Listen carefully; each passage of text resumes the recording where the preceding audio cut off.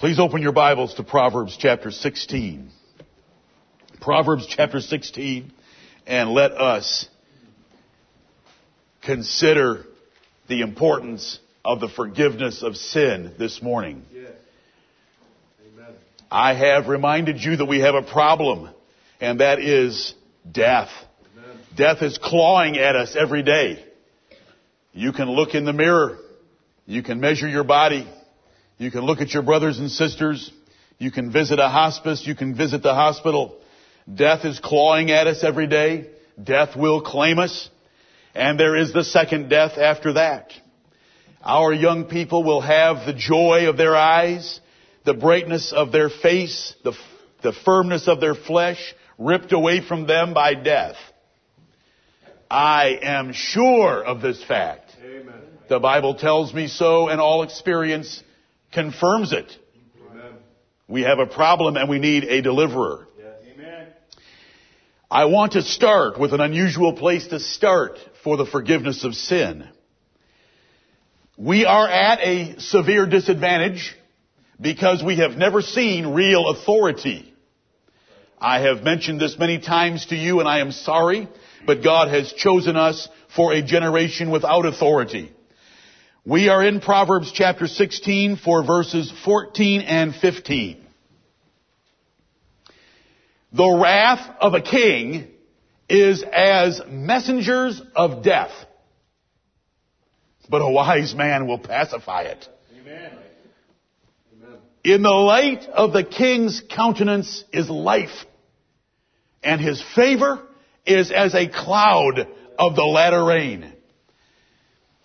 The Bible describes great kings. We have never, and there is not in any nation on earth, a ruler with authority. None. Not even close to the kings of the Bible and to the authority that was held by monarchs of the past. Amen. Your life and death was simply in their eyelids. If they smiled upon you, it was like the dew of the latter rain, the cloud of the latter rain. If he was to smile upon you, the light of the king's countenance, he had a light and favorable face towards you. It was life.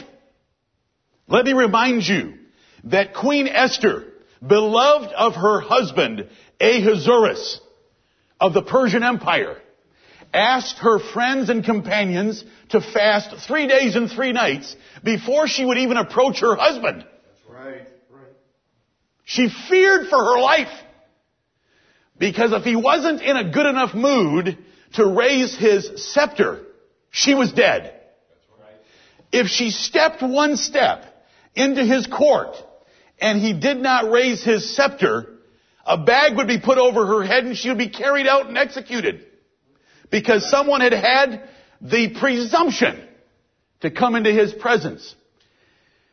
Now Ahasuerus is dead, dust, and worm dung. He was nobody and is nobody compared to the high King of heaven. Amen. But we must remind ourselves that we need a king who can and will smile upon us, because in the light of the king's countenance is life. We need a king that can pardon, that will say, forgiven, and have the authority and the power and the right to forgive us our sins and to pardon us. The wrath of a king is as messengers of death, but a wise man will pacify it. The wrath of a king. God is angry with the wicked every day, the Bible tells us. It is just his long suffering that is bearing with that anger until he unleashes all of it on this world, and this world will be incinerated in fervent heat. Look at chapter 19 in the book of Proverbs. Proverbs chapter 19, verse 12. The king's wrath is as the roaring of a lion, but his favor is as dew upon the grass. When a lion roars, in the plains of Africa. It can be heard up to 8 miles away. Now, if you were taking a walk at night, we're not talking about the yapping of some little Doberman, German Shepherd, or Pit Bull. Listen, a lion could take 40 of them on and scatter them like twigs. The yapping of a dog carries only a little distance compared to the roar of a lion. The roar of a lion shakes the foundations of zoos. And it's heard far away, but the wrath of a king is just like that. I want you to remember that on Pharaoh's birthday, he had 2 men in prison, his butler and his baker. What did he do to his baker for a birthday present? He hung him. What did he do for his butler? Gave him his job back. That's a king with authority. You say, I've got a hard boss. No, you don't. You work for a babysitter. You work for a babysitter, folks. You have never seen authority like that. Nehemiah, when he came in before the king, Ahasuerus, and he was unhappy for the first time bearing the king's cup, and he knew that not having a smile on his face for the privilege of working for the government of Persia could easily result in his death, he cried unto the Lord silently that the Lord would save him. That's authority. That's why it says in 19 and 12, the king's wrath is as the roaring of a lion, but his favor is as dew upon the grass. If we can envision a king that we have offended, we want to pacify him. If we can envision a king with authority, he can be a messenger of death to us, or he can be like dew upon the grass, depending on how he looks at us. One more, chapter 20 and verse 2.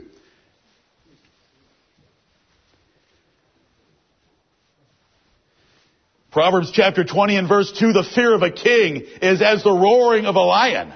Whoso provoketh him to anger sinneth against his own soul. Amen. If you offend a king, he's going to cut your head off. Or better yet, Nebuchadnezzar would never think that cutting your head off was sufficient. Nebuchadnezzar would chop you in pieces and have tractor trailers deliver chicken dung to pile up where your house once stood. Isn't that what the Bible says? I will chop you in pieces and I will turn your house into a pile of dung. That was Nebuchadnezzar. God put him on all fours. There's a king we haven't got to yet. Amen. That's right. But it tells us here that the fear of a king is as the roaring of a lion. Whoso provoketh him to anger sinneth against his own soul. Anybody that would offend a Nebuchadnezzar is so ridiculously stupid because they're sinning against themselves because it's certain death. But brethren, we have sinned and offended and provoked the high King of heaven with our sins. If the wrath of a king on earth is as messengers of death, what is our condition and our situation having offended the high King of heaven? Turn to Isaiah 6. Amen. Isaiah 6. Because we haven't seen an earthly king, we miss some of the power of a king. We have never heard about or seen a baker losing his life because it was his birthday. We've never seen it. We've never seen a king like Nebuchadnezzar who didn't need to have Congress ratify anything, nor a Supreme Court explain anything. He simply said, hey, I've built myself a new image, and I've brought the band in. The band's going to play, and if you don't bow down and worship my image, I'm going to throw you into my fiery furnace. Amen. We've never seen it. That's right. You say that is so bizarre. No, it isn't. That's authority of a king, and they maintain order in an empire that stretched from India to Ethiopia. Amen. They didn't have Dan Rather picking on them in the evening news. Sorry. But there's a God in heaven who's got a fiery furnace that's worse than anything Nebuchadnezzar ever dreamed of in his most vicious thoughts. Amen. Are you with me? Yeah. Let's meet that king. in the year that another king died. All the kings of men die because they're nothing. Isaiah 6 at verse 1. In the year that King Uzziah died, I saw also the Lord sitting upon a throne. What kind of a man sits on a throne? King. One king died, another king is seen. In the year that King Uzziah died, I saw also the Lord sitting upon a throne, high and lifted up, and his train filled the temple. Above it stood the seraphims. Each one had 6 wings. With twain he covered his face, and with twain he covered his feet, and with twain he did fly. And one cried unto another and said, Holy, holy, holy is the Lord of hosts. Amen. The whole earth is full of his glory. Amen. And the posts of the door moved at the voice of him that cried, and the house was filled with smoke. That is a king. Then said I, Woe is me, for I am undone, because I am a man of unclean lips, and I dwell in the midst of a people of unclean lips. Why is he undone? For mine eyes have seen the King, Amen. The Lord of hosts. Amen. What made Isaiah? Isaiah was a mouth that preached the gospel.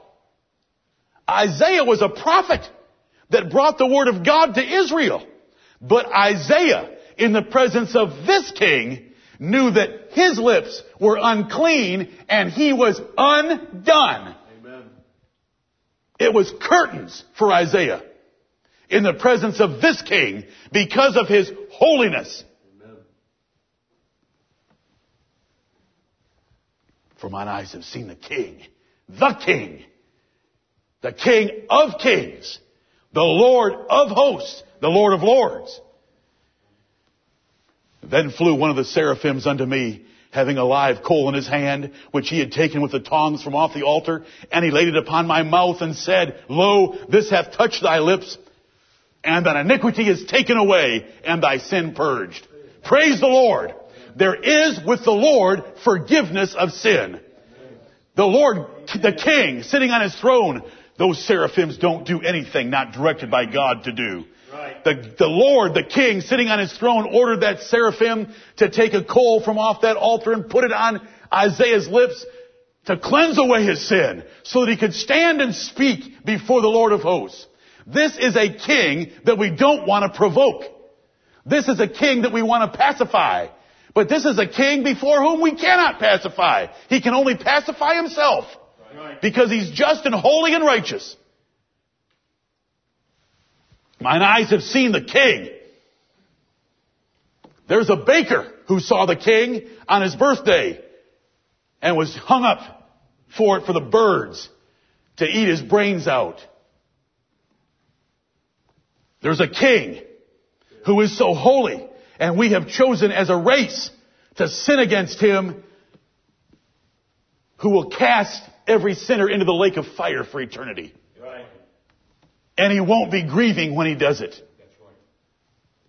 He'll be rejoicing in his righteousness, his absolute holiness. Let's get a picture of him at Revelation chapter 20. Revelation chapter 20. Oh, do you remember the verses about the king? If he's angry, it's like the roaring of a lion. You're undone. If he smiles upon you, the light of his countenance is life. It's like a cloud of the latter rain. It is like dew upon grass. And brethren, you know I'm getting to a good bottom line. I just like taking a while getting there to help you understand the forgiveness of sins. Right. Every single one of you are going to stand beside me before this great King. Amen. And we will hope with all our might that he might smile upon us. Amen. If he does not smile upon us, it is curtains, it is death, it is messengers of death, it is the roaring of a lion. There is no hope. Revelation chapter 20, verse 11. And I saw a great white throne, and him that sat on it. Right. Who sits on a throne? A king. From whose face the earth and the heaven fled away, and there was found no place for them. And I saw the dead, small and great, stand before God. And the books were opened. And another book was opened, which is the book of life. And the dead were judged out of those things which were written in the books, according to their works.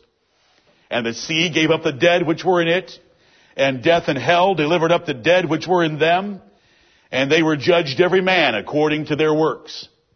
And death and hell were cast into the lake of fire. This is the second death. And whosoever was not found written in the book of life was cast into the lake of fire. Amen. This is the truth of the future of the human race. No one talks about it. There isn't a mega church on earth that will preach this passage the way it should be preached. Right. This is the truth. This is a king sitting on his throne, and we'll all stand before him. Some of you have either been the recipient of a judge's sentence, or you have heard a judge's sentence. When that black-robed man sitting behind his massive bar looks at a sinner and says, I sentence you to 10 years. There is holy and righteous terror because he has the authority to either pardon or to condemn. But this is a judge that is God, the judge of all. Right. And the books will be opened, and there will be no one to defend you. Your sins will be brought to light in the pure holiness of the examination. And unless your name is found in the book of life, you will be cast into the lake of fire. This is the second death. Right. I want to tell you that dying in this world is nothing compared to dying in the next world. That's right. But do you know what I know about that day? Stop! Wait! That man's been forgiven. Amen. That man's been forgiven. His name is in the book of life. Amen. Father, stop! That man is forgiven. His sins have been forgotten. There's nothing to his charge. Enter thou into the joy of thy Lord, brother. He is not ashamed to call them brethren. Right. Enter thou into the joy of thy Lord, brother. Amen. The Lord Jesus Christ will be there, and that is what we are here for and why we are called Christians. Right. Amen.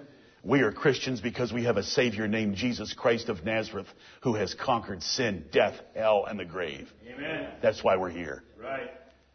That's why we get baptized in the name of the Lord Jesus Christ, because we own Him as being our only hope and Savior of the great King in this day. We shall all stand here, but the Lord Jesus Christ will deliver us.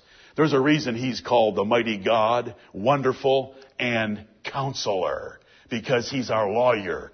He is our mediator, and He's going to stand before the judge of all and deliver us. Do you know His relationship to the judge? It helps. He's His only begotten Son in whom the judge is well pleased. Amen. Can you think up a better drama than that? You can't. This is the gospel of Jesus Christ. The counselor will step forward. Judge, may I see you in your chambers for a moment? That man is in the book of life. He's forgiven. He's one of ours. He's my brother. If you slay him, then you're slaying me all over again because I laid down my life for him. He's my brother. Right. I say the gospel's pretty good. Amen. That's what we're here for this morning. It's very good. This is all true. I don't care what your books at school tell you. I don't know if H2O is water or not. As sure as I am of this. That's right.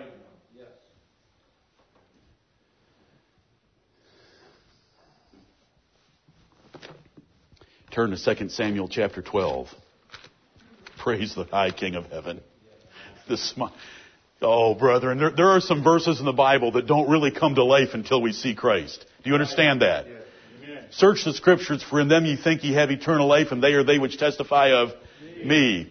When the Bible says that in the light of the King's countenance there is life, we won't really understand that until we see the light in the countenance of Jesus Christ. When His face is shining and smiles at us, and we see in His eyes the eyes of love and acceptance and approval, it will be the most life that we have ever felt or seen in our entire existence. Then we'll know how Proverbs 16, 19, and 20 are true in the fullest sense. David, in 2 Samuel 11, didn't go to war when kings went to war. He was at home not fulfilling his duties. He saw Bathsheba, took her, committed aggravated adultery with her because he had a whole harem of wives. And God said to him in reasoning with him, I would have given you any other wife that you thought you needed out of all of Israel. If the harem you had wasn't enough, but why did you take another man's wife? Then in an effort to cover his sin, he tried to get that woman's husband to come home and cover her pregnancy, which he would not do, and so he killed his friend Uriah the Hittite. When you read the books of Samuel and you find David's 37 chosen men, Uriah the Hittite was one of David's chosen men. Right. David committed aggravated adultery and aggravated murder by murdering his own friend and one of his bodyguards and one of his chosen men. 2 Samuel 12 tells us about Nathan the prophet coming to him a number of months later and giving him a little parable. Poor man had nothing but one little ewe lamb that he cherished as his own daughter. When a visitor came to the rich man, instead of touching his own flock, took the little ewe lamb from the poor man and slew it for the supper for his visitor. David heard that story, and David showed what is inside all of us without the grace of God. Right. A sense of a strict code of justice that is false and is nothing like the Lord's. David said in verse 5, as the Lord liveth, he's willing to use the Lord's name, as the Lord liveth, the man that hath done this thing shall surely die. And he shall restore the lamb fourfold because he did this thing and because he had no pity. What? As the Lord liveth, this man shall die, and he's going to restore that lamb fourfold because he did such a cruel and wicked thing and because he had no pity. That's how we forgive. That's our sense of justice. Nathan said, thou art the man. You had no pity. You did this terrible thing. You had flocks and herds, meaning a harem of women. But you took a little ewe lamb, the only wife of Uriah the Hittite, your friend. You were the one. And you have just said, you should surely die as the Lord liveth. Verse 13. David said unto Nathan, 2 Samuel 12:13, and David said unto Nathan, I have sinned against the Lord. And Nathan said unto David, the Lord also hath put away thy sin. Thou shalt not die.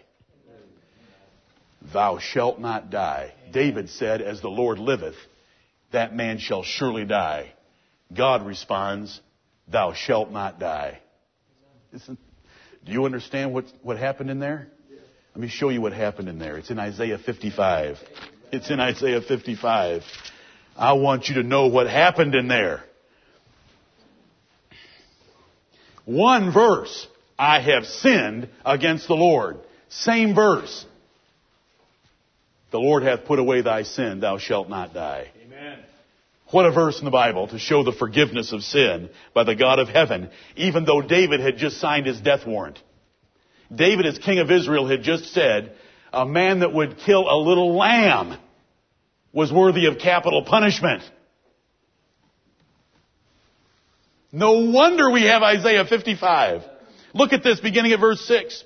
Seek ye the Lord while he may be found. Call ye upon him while he is near.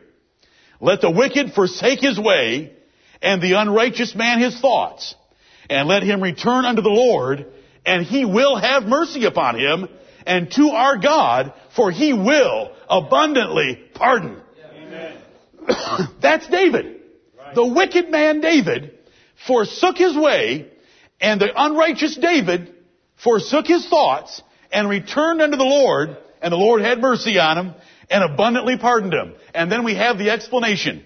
For my thoughts are not your thoughts, neither are your ways my ways, saith the Lord. For as the heavens are higher than the earth, so are my ways higher than your ways, and my thoughts than your thoughts. Right. As I've taught you before, and as I teach you again right now, verses 8 and 9 are not describing the omniscience of God or His intelligence. Right. Isaiah 55, 8 and 9. Do not use them to say that God has intelligence far higher than you do. You can prove that in other places, but don't try to prove it here, because this is not the point of the Holy Spirit. The point of the Holy Spirit here is God will abundantly pardon in a way and with a freeness that we don't understand. Amen. It is so higher than our thoughts, like the heaven is above the earth. He will abundantly pardon. We do not know how to take a person who has offended us over and over and over again and is given to wickedness and unrighteousness and just say, it's forgiven. But God does. He will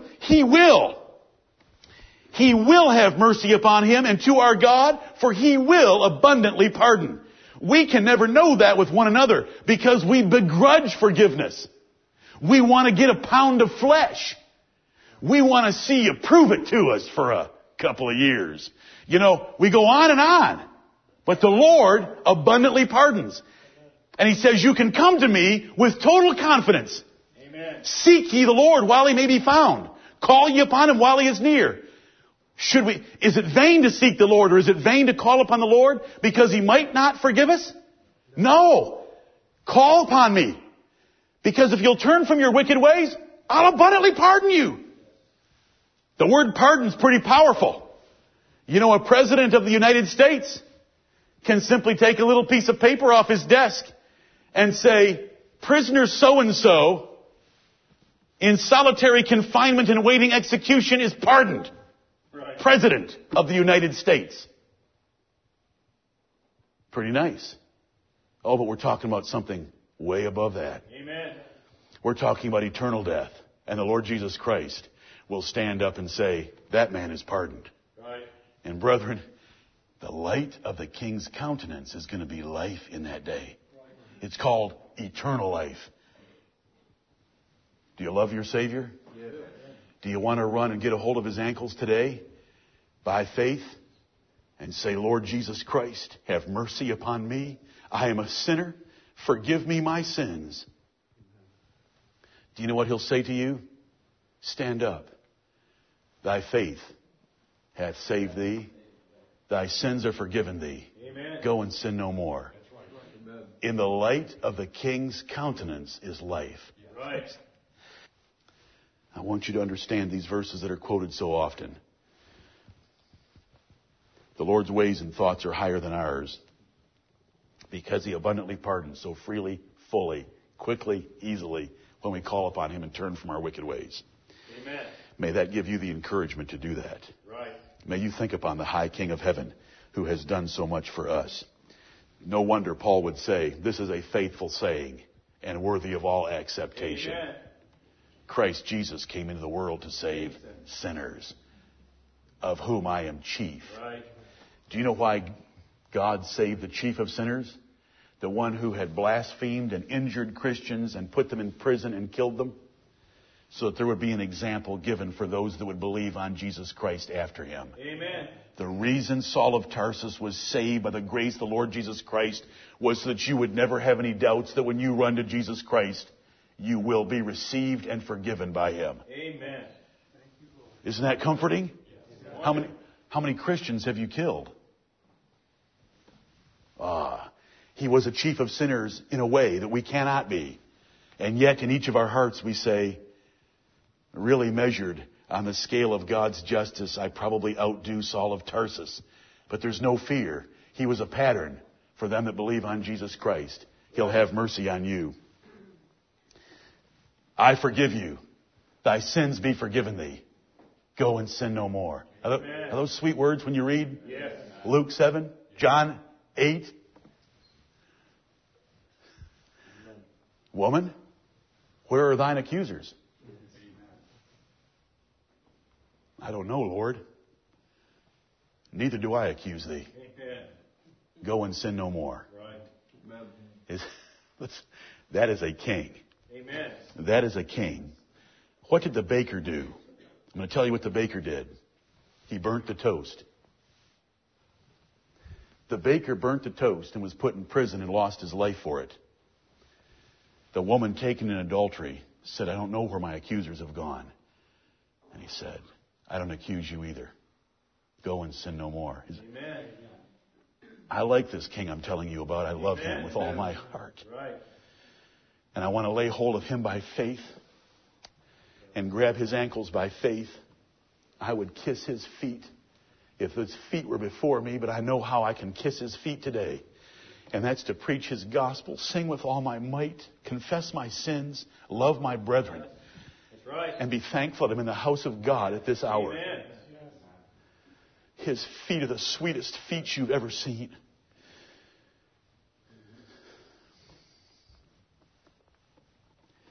Judge, that is my brother. Don't touch him. Angels, stand back. Listen, when the Lord Jesus Christ says angels stand back, they tremble. They tremble when he doesn't say stand back.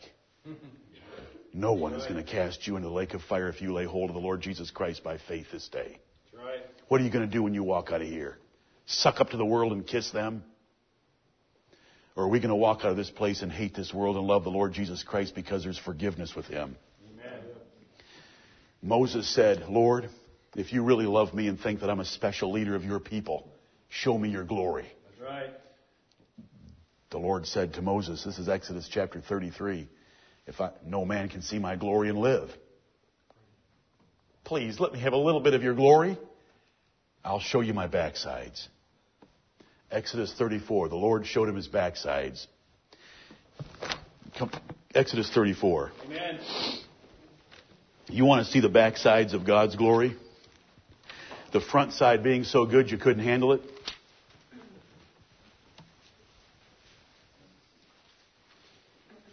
What does God look like? I'll show you what God looks like. And if your mind wants to go beyond this, you're a fool. This is what God looks like. In a special situation where he revealed himself to Moses. Verse 5 of Exodus 34. And the Lord descended in the cloud and stood with him there and proclaimed the name of the Lord. And the Lord passed by before him and proclaimed, the Lord God, merciful and gracious, long-suffering and abundant in goodness and truth, keeping mercy for thousands, forgiving iniquity and transgression and sin. Amen. Yes, he goes on to describe his justice without the Lord Jesus Christ, or those who will not repent. But notice, you want to see the glory of God? The glory of God is that he forgives sinners. He forgives bakers who burn the toast. He forgives Davids who take another man's wife in aggravated adultery and then kill the woman's husband in aggravated murder. He forgives a woman taken in adultery. He forgives Mary Magdalene. He forgives Peter the denier. He forgives Ahab. He forgives Manasseh. This is a great king that I tell you about. Amen. The Lord God, merciful. Is that the first thing He wants us to know about Him when we see His glory? Amen. The light. I don't like illustrations, and so I don't use them, because I always get in trouble. When you're a boy, and you look across the room at a girl, and she smiles back at you, is there life in the look? Yeah. Girls, when there's some guy that you're interested in, and you look across the room, and he looks back at you and smiles, and you can see in his eyes acceptance and approval, is it a sweet feeling? So pitiful. Let me try another one. Listen, I've got such a good brother up here. No, that was so bad we don't want to hear another one.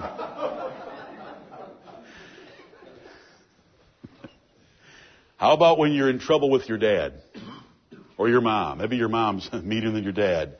My children think that sometimes.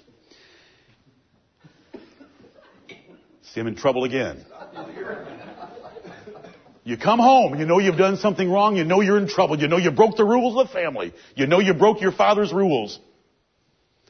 And there's going to be that moment where you're in the house and you're going to face him, and maybe at supper time. I remember my children asking my wife when I'd come home from work, does he have his mad face on? But you know, what about when you sit at the table and Dad's smiling, and Dad looks at you and smiles? When there is light in the King's countenance, there is life. Right. And what we're talking about right now is God, when He showed His glory, He smiles upon us. Right. He smiles. And in the light of His countenance, there is life, brethren. Amen. Mercy and gracious, long-suffering, and abundant in goodness and truth. Abundantly pardon, because He's abundant in goodness. Keeping mercy for thousands, keeping it, never losing it. Forgiving iniquity and transgression and sin. Praise the Lord. Amen. That is our King, and that is His glory. Amen. You know, if you want to know if He's got power or not, we can turn to other places. He's got power. How long is He going to reign? Forever and ever. That's right. There's all the other aspects of His being. But when Moses asked to see the glory of God, he saw His forgiveness. There is forgiveness with thee that thou mayest be feared. And the fear there is the fear in the Bible that of all other occurrences of the word means a child's love of his dad. Of all places. There is forgiveness with thee that thou mayest be feared. Not feared slavishly, like you're a slave and going to be tossed into hell, but fear in the sense of wanting to please your Father because He is so good to you. Amen. That's why the combination is, there is forgiveness with thee that thou mayest be feared. It's a good fear. It's a reverence. It's a delight to do His will. Right. It's a delight to please Him because there's so much abundant goodness with Him. Right. Are you with me? That is the way we fear the Lord as His children when we're walking in righteousness. Right. There is another terror of the Lord when you're living in sin. Knowing the terror of the Lord, we persuade men. Right. But when you're not living in sin, there's nothing to persuade you about, except to tell you there's a God of glory, and His glory is forgiveness. Amen. And the light of His countenance is life. This is my God, and it is your God. No man has faced a judge like the Lord. He cannot acquit or clear. You cannot snow Him like you can snow earthly authorities. He drowned and suffocated the whole human family in the days of Noah. He annihilated 7 nations of Canaan in the days of Joshua. But this God smiled upon Joshua and Israel. And He has smiled upon you. Lay hold of Him by faith today. Amen. Rejoice and thank Him for His goodness. Amen. Listen, brethren, there's a day coming where that death will lay a hold of us. It will squeeze the life out of us. We will watch a chest heave trying to get the last suck of oxygen. And it'll be gone. There'll be no light in the eyes. No strength in the body. The body will be a bag of skin with bones in it. And we will have reached corruption. But there's a King with the light of His countenance will dispatch His angels from heaven. And that sweet chariot will swing low into that hospital room and take us out of there. And when we arrive in the other place, the smile of that face will preserve our life and give us eternal life forever. Amen. This is the gospel of Jesus Christ. Right. There is forgiveness with the Lord that He may be feared. Amen. We worship the predestinating, electing God of the Bible, the reprobating God of the Bible, because there is forgiveness with Him. Amen. And He has shown us that forgiveness that is in Christ Jesus and taught it to us. Brethren, are we willing to learn it and share it with others? Right. Look at Matthew chapter 9 with me. Our Lord Jesus Christ, our King, the high King of heaven that we sing about in that song, Be Thou My Vision. He has the power to forgive sins. He can forgive sins. He forgave the butler because the butler spilled his wine on the same day the baker burned his toast. Do you all know what I'm talking about? Yes. The baker burned his toast. The butler spilled his wine. He got a drop on his royal purple tunic that you couldn't see, but he sent them both to prison. He forgave one and killed the other. He had power of life and death is my whole point. He had power of life and death, and the Lord Jesus Christ has the power to forgive sins or not. He said to one group of Jews, how can ye escape the damnation of hell? That's right. Ye shall die in your sins. Matthew chapter 9, verse 1, he passes over. He comes into his own city. They bring him a man sick of the palsy. And look what Jesus says to him in the last part of verse 2. Son, be of good cheer. Thy sins be forgiven thee. Son, does that give you any cheer? Yes. Son, be of good cheer. Thy sins be forgiven thee. The Jews standing around said he blasphemes. How can this man say that he forgives sins? Only God can forgive sins. Jesus knows what blasphemous, ridiculous, restrained, constrained, devilish thoughts they're thinking. And he says to them in verse 5, whether is easier, to say thy sins be forgiven thee, or to say arise and walk? Listen, forgive me listen, you idiots. What is easier? Which one of you want to get up here and try it either way? That's right. Rise up and walk when you've had the palsy all your life, or be of good cheer, your sins are forgiven. Any of you want to try it either way? I just wanted to show you that the Son of God on earth has power to forgive sins. Amen. Do you like your King? Amen. No wonder the children tossed branches into the way and praised, Hosanna, Hosanna in the highest. The Son of David is here when Jesus entered Jerusalem for the last time. They had seen their King, and the light of His countenance was life. The light of His countenance was healing of the palsy. Son, be of good cheer. Thy sins be forgiven thee. You know He's going to say that to you someday? Do you know He's saying it to you today? Right. Do you know He's written it to you in the Bible? Amen. Son, behold, I and the children which God hath given me, for which cause He is not ashamed to call them brethren. Son, be of good cheer. Thy sins be forgiven thee. He's cheered my heart this day. I hope He's cheered your heart. Amen. That's right. The forgiveness of sin. It's clawing at us. Sin and death are clawing at us. They'll claim us, and we'll face the second death. He's delivered me and forgiven me now, and taught it to me in my heart and my mind. He's going to resurrect my body and glorify it, and He's going to mock the grave and sin because He's already defeated both. 1 Corinthians 15. And He's going to deliver me from the second death because my name is in the book of life. Is that true for you? Then let's confess our sins unto Him. Let's be upright in heart. Let's have no guile in our spirits. And we can know that we are the elect of God. Who shall lay anything to the charge of God's elect? It is God that justifieth. Amen. Look at Jeremiah chapter 2. I'll only take a couple more minutes, and I hope I will not take away any good thoughts that you have. I just want to remind you that you cannot cleanse yourself. We like to think that we can make ourselves aprons of fig leaves and cover our guilt before God, but we cannot. Jeremiah chapter 2 and verse 22. For though thou wash thee with niter, and take thee much soap. Jeremiah 2:22.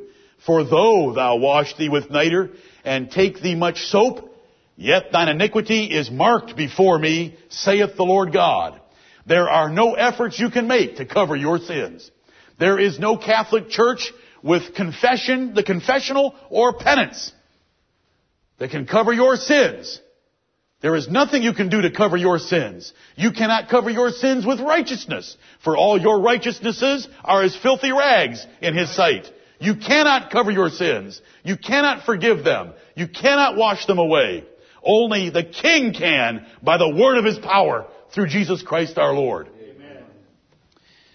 Forgiveness in the Bible is described as God hiding His face and blotting out our transgressions. It's described as purging us, cleansing us, casting all our sins behind His back. It's called blotting out our sins. It's called covering our sins, removing our sins, making us white as snow, never remembering our sins anymore, and casting them into the depths of the sea. Right. The Lord uses all these expressions to tell us they're gone. Amen. And they're gone far away. Right. And I won't steal the text that says they're a long ways away from another brother. Will you turn to Leviticus chapter 4 with me? And let me describe to you taking a very gentle bird and ripping its head off. And I'm not talking about the devil-possessed rock musician of the early 70s named Alice Cooper. Leviticus chapter 4, verse 27. Leviticus 4:27. Leviticus 4, 5, and the chapters around it are describing the various offerings of the nation of Israel. This is the sin offering. There's the trespass offering, the burnt offering, the peace offering, and other offerings. But here we have the sin offering. Leviticus 4:27. And if any one of the common people sin through ignorance, while he doeth somewhat against any of the commandments of the Lord, concerning things which ought not to be done, and be guilty, or if his sin which he hath sinned come to his knowledge, then he shall bring his offering, a kid of the goats, a female without blemish, for his sin which he hath sinned. And he shall lay his hand upon the head of the sin offering, and slay the sin offering in the place of the burnt offering. And the priest shall take of the blood thereof with his finger, and put it upon the horns of the altar of burnt offering, and shall pour out all the blood thereof at the bottom of the altar. And he shall take away all the fat thereof, as the fat is taken away from off the sacrifice of peace offerings. And the priest shall burn it upon the altar for a sweet savour unto the Lord. And the priest shall make an atonement for him, and it shall be forgiven him. And if he bring a lamb for a sin offering, he shall bring it a female without blemish. And he shall lay his hand upon the head of the sin offering, and slay it for a sin offering in the place where they kill the burnt offering. And it goes on to describe it in chapter 5. It tells us about the case where you can't afford to bring such a sin offering. It's in verse 11. If he be not able to bring that's where he brings the 2 turtle doves. 7. Verse 7 of chapter 5. If he be not able to bring a lamb, then he shall bring for his trespass, which he hath committed, 2 turtle doves or 2 young pigeons, one for a sin offering, one for a burnt offering. Brethren, these chapters tell us this is the sin offering for sins of ignorance. Under 2 cases. 1, you want to offer an offering to God simply to cover everything you don't know that you've done wrong. 2, if the Lord's brought something to light that you've been doing that you didn't know you were doing wrong. My point being, these are sins of ignorance. You would think that sins of ignorance would be dealt with rather lightly, but we are dealing with the holy God of heaven. Even sins of ignorance were to be covered this way.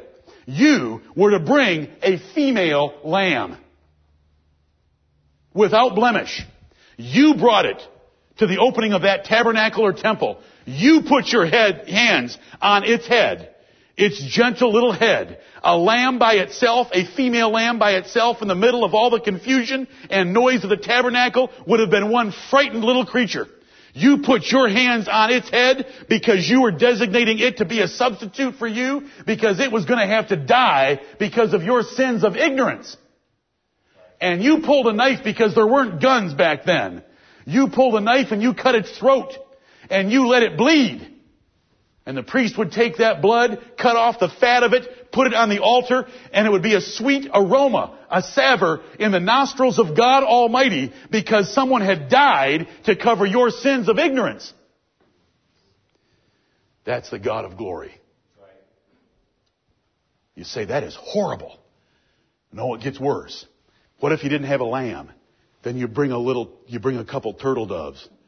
And you've got that turtle dove in your hand, and its heart is beating at 180 beats. You can feel it just pounding in its chest, and you take its head and rip it off. And it squirts blood everywhere. Why? Because something had to die. Something precious had to die. Right. We're not talking about killing strays. We're talking about killing female lambs and turtle doves and pigeons. Ripping their heads off. Wring its head off. Don't shoot it with a shotgun from 60 yards away. Wring its head off.